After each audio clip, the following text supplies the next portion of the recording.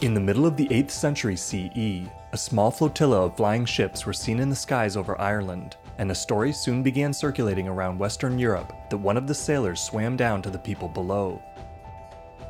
There are at least 7 different versions of this story, with different details, but all share a few core elements and play to the same metaphysical themes. Like other sightings of UFOs, the story of the flying ship compels us to believe in a race of higher beings from a world beyond our own, and calls attention to our human limitations. The earliest references to flying ships over the British Isles are found in 4 Irish annals, or brief, year-by-year historical records of major events. There is also a mention in some manuscripts of the Book of Invasions, first compiled in the 11th century. The references in the annals, apparently recorded contemporaneously with the events, state variously that there were sightings in 743, 744, and 748 CE. Only the Annals of Ulster, however, which date the sighting to 748, mention a location. The entry places the event at Clonmacnoise, a borough and monastery on the River Shannon that remained one of the leading centres of learning and culture in Ireland for the next 600 years. However, an offhand remark on a separate incident in the 12th century Book of Leinster states that 3 ships voyaging in the air were seen over an assembly for the Telton Games during the reign of King Domhnall, which began in 743. Like Clonmacnoise, Telton, now called Telton, was also a site of great importance in Ireland, named for Tailtiu, a local goddess who is said to have died from exhaustion after clearing the Irish plains for agriculture. Telton was also the site of several Iron Age earthworks. However, none of the annals mention Telton as the setting. Between 1074 and 1084, Patrick, Bishop of Dublin, wrote a poem that lists a number of marvels in Irish legend, with a further embellished version of the Telton story. Patrick says only that an unspecified king at an unspecified assembly saw a ship glide through the air, but adds that a man on that ship then cast a spear at a fish and missed. The spear fell to the ground, prompting the man to swim down through the air to recover it, as if he were underwater. Aristotle's writings on natural philosophy, the foundation of medieval physics, held that the atmosphere was sharply divided into 3 regions of vastly different densities. Given this, it would not be unreasonable to assume that a lighter being of the upper atmosphere would have to swim through our denser air like humans swim through water. A fuller account of this same story comes in the 14th century Book of Ballymote, itself derived from the 12th century Book of Glendalough. A corroborating, and much abridged account is also found in the Irish version of the Historica Britonum. This version of events once again establishes the setting as the Telton Fair, but dates the incident to the reign of Congalac Snobba, the High King of Ireland from 944 to 956 CE. However, none of the Irish annals mention sightings of flying ships in Congalac's reign, and there is evidence that the Telton Games had ceased to be held under his predecessor. Historian John Carey has suggested that the name of the king and the date of the incident were both deliberately changed for political reasons. It's likely that the incident, if ever one occurred, took place in the middle of the 8th century, as the annals attest. In this version, it's claimed that Congalac perceived a ship in the air, with a few crew members on an open deck. One of the sailors threw a fishing spear at a salmon, perhaps a cooked one at the feast, perhaps a live one in the nearby Blackwater River, or perhaps even one spotted in the air. The text does not specify. When the spear missed the fish and fell in the midst of the fair, its caster dove from the ship's deck and swam down to get it. As the sailor grabbed the top of the spear, a man on the ground grabbed it at the bottom end. "You are drowning me," cried the sailor, and Congalac ordered that his captor let him go, allowing him to swim back up to the ship. This account establishes several key plot points common to all later versions of the story. A ship in the sky drops an object before an assembly of people, so a sailor descends to our level to retrieve it before being apprehended by the crowd. After a struggle with his captors, the sailor either drowns or is released after a human authority warns that he will drown, and the ship flies away. These tropes endured, but many of the details changed in later versions. A significant mutation of the story of the flying ship can be found in a manuscript collection of monastic legends located in the Advocates Library in Edinburgh, Scotland. In this version of events, the clergy of Clonmacnoise were assembled at the monastery when they saw a ship in the sky above, which then dropped its anchor. As the anchor landed in the clergy's midst, they seized it, prompting a man from the ship to come down, swimming as if through water. When the man reached the anchor, the cleric seized him too. At this point, the man exclaimed, "For God's sake, let me go, for you are drowning me," then released himself and swam away. Carey has argued that this telling is a deliberately altered version of that contained in the Book of Ballymote that likely dates to the 12th century. The addition of an anchor, he suggests, indicates a conflation with another Irish legend about a group of sailors dropping their anchor in the ocean and discovering that it struck the oratory of an inhabited underwater monastery. Another variation of the story is found in the work of Geoffroy du Bruy, a 12th century chronicler and abbot of Vigeois, France. Sometime between 1170 and 1184, Geoffroy wrote a history of a Cenobitic monastic community in which he claimed that the people of London saw a ship in the sky that dropped its anchor in the middle of the city. Once again, a sailor leapt off the ship and dislodged the anchor, only to be captured by the people of London and drowned in water, presumably in the River Thames. This is the sole version of the story in which the captors deliberately kill the sailor, and it's likely that Geoffroy misinterpreted a source, which claimed that the sailor drowned as if in water, or warned that he would drown in the air if not released. The next to mention the story of the flying ship is Gervase of Tilbury, an English cleric and statesman who served in the court of Otto of Brunswick of the Holy Roman Empire. In his Otia Imperialia, a kind of survey book for his benefactor published around 1211, Gervase gives what's now the most well-known variant of the story. After Mass on a holy day, the congregation of an unspecified church in Britain saw an anchor fixed to a stone tomb in the churchyard, with its cable stretched tight up to the clouds. The people saw the rope moving as though being pulled from above, and they even heard muffled voices through the clouds.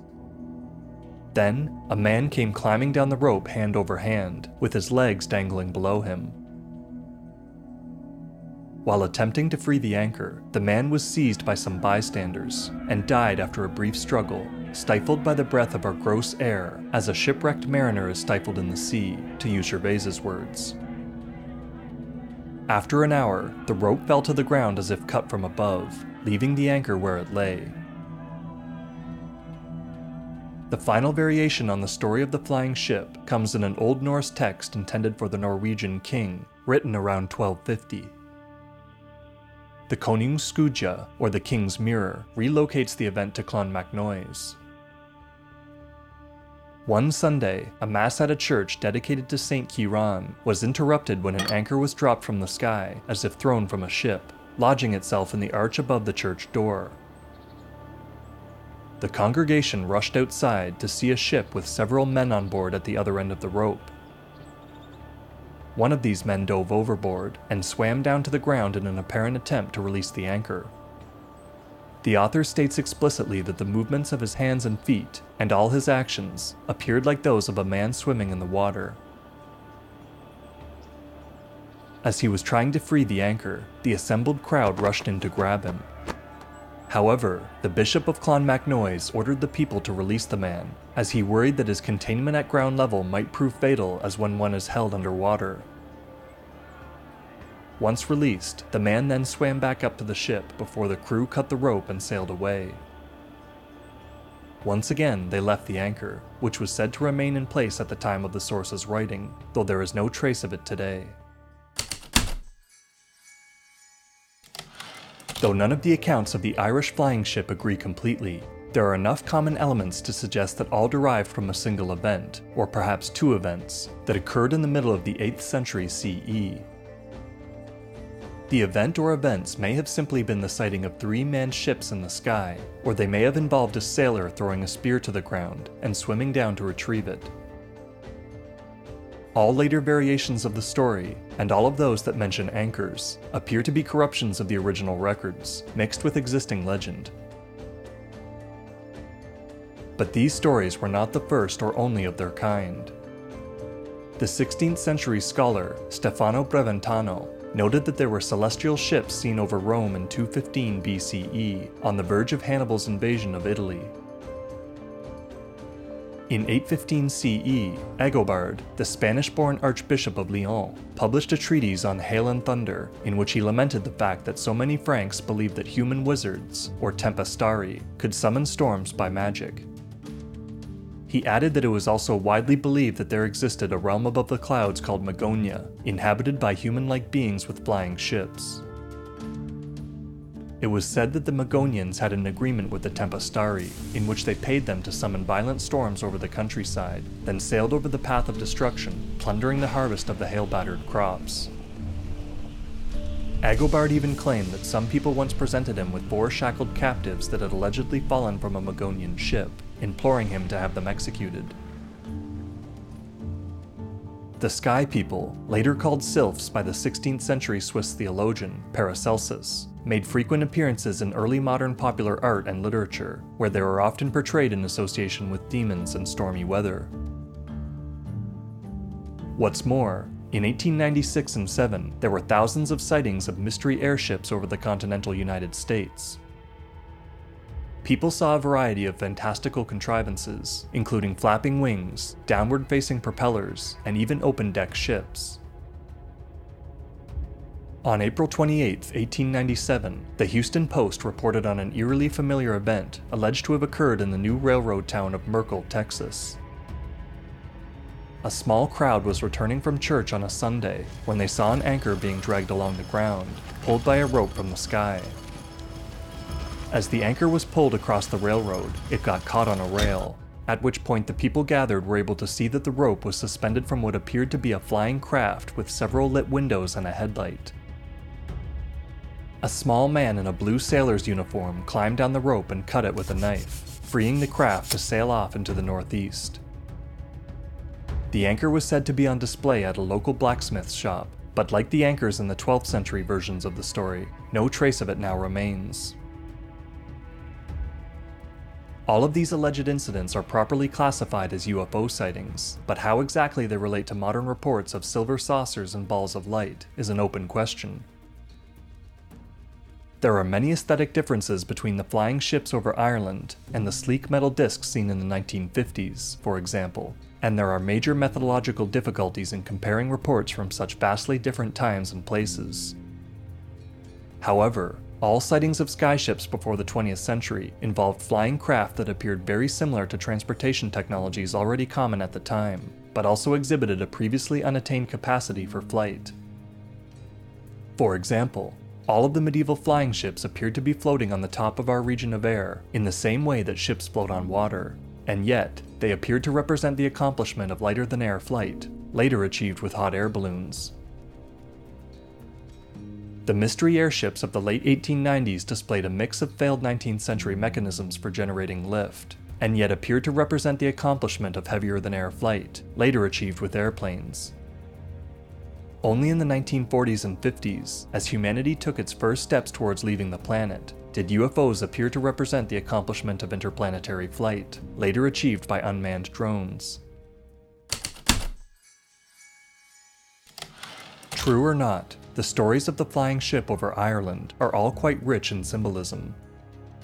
As Clive Hart surmised in his book, The Prehistory of Flight, most dreams of flight take us, potentially, away from earthly bounds, set us free from earthly bonds. The flying ship, on the other hand, comes to us, and, in the typical story, it is briefly ensnared by our mundane entanglements.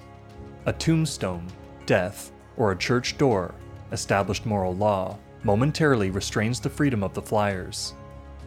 The bond is quickly broken, but while it lasts, we have a hurried opportunity to establish contact.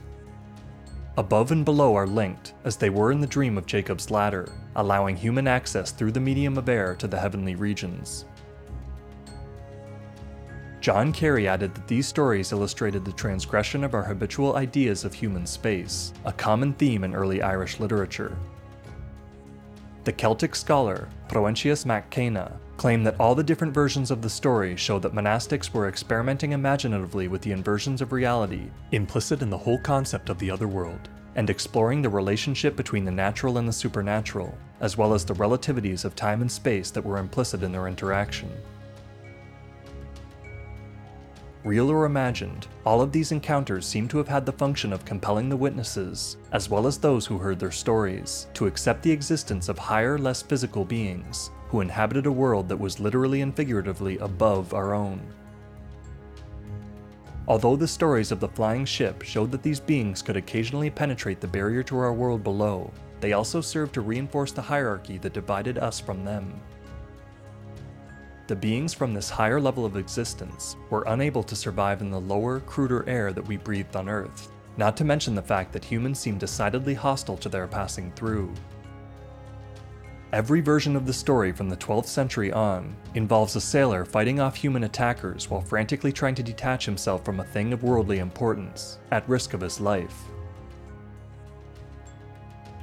Hart suggests that these stories would have reminded medieval peoples of their inevitable bondage to the Earth, though he also speculates that they might also have spurred 14th century thinkers like Albert of Saxony and Nicole Oresme to consider the physical possibility of a flying ship. Both writers imagined, for the first time in Western history, that a manned vessel could float on the boundaries between the first two layers of the atmosphere, much as a nautical ship sails on the surface of the water. After all, this is exactly how it was implied that the ships sailed in the medieval stories. In the late 1960s and early 1970s, ufologists Jacques Vallée and John Keel first pioneered the theory that UFOs changed their form, or our perception of their form, according to the witnesses' cultural expectations, and exhibited technologies that evolved in step with humanity's cutting edge. In other words, the content of UFO sightings is always constructed within the cultural and technological frame of reference of the witnesses, and plays to the belief systems already established in the witnesses' culture. Certainly, the stories of skyships over Ireland were distinctly medieval in nature, but they may have some deeper connection to the wider UFO phenomenon.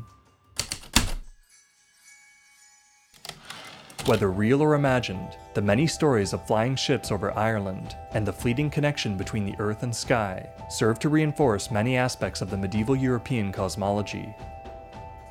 The stories seem to reinforce the idea that humankind was bound to Earth and could only catch passing glimpses of the higher spiritual realms, as well as the freedom of the open skies. It also compelled medieval Christians to accept the reality of higher beings in the heavens, or upper atmosphere, who could occasionally enter our world below. If nothing else, these stories kept people talking about flying ships for most of the Middle Ages, and may have prompted the first serious discussions of lighter-than-air craft.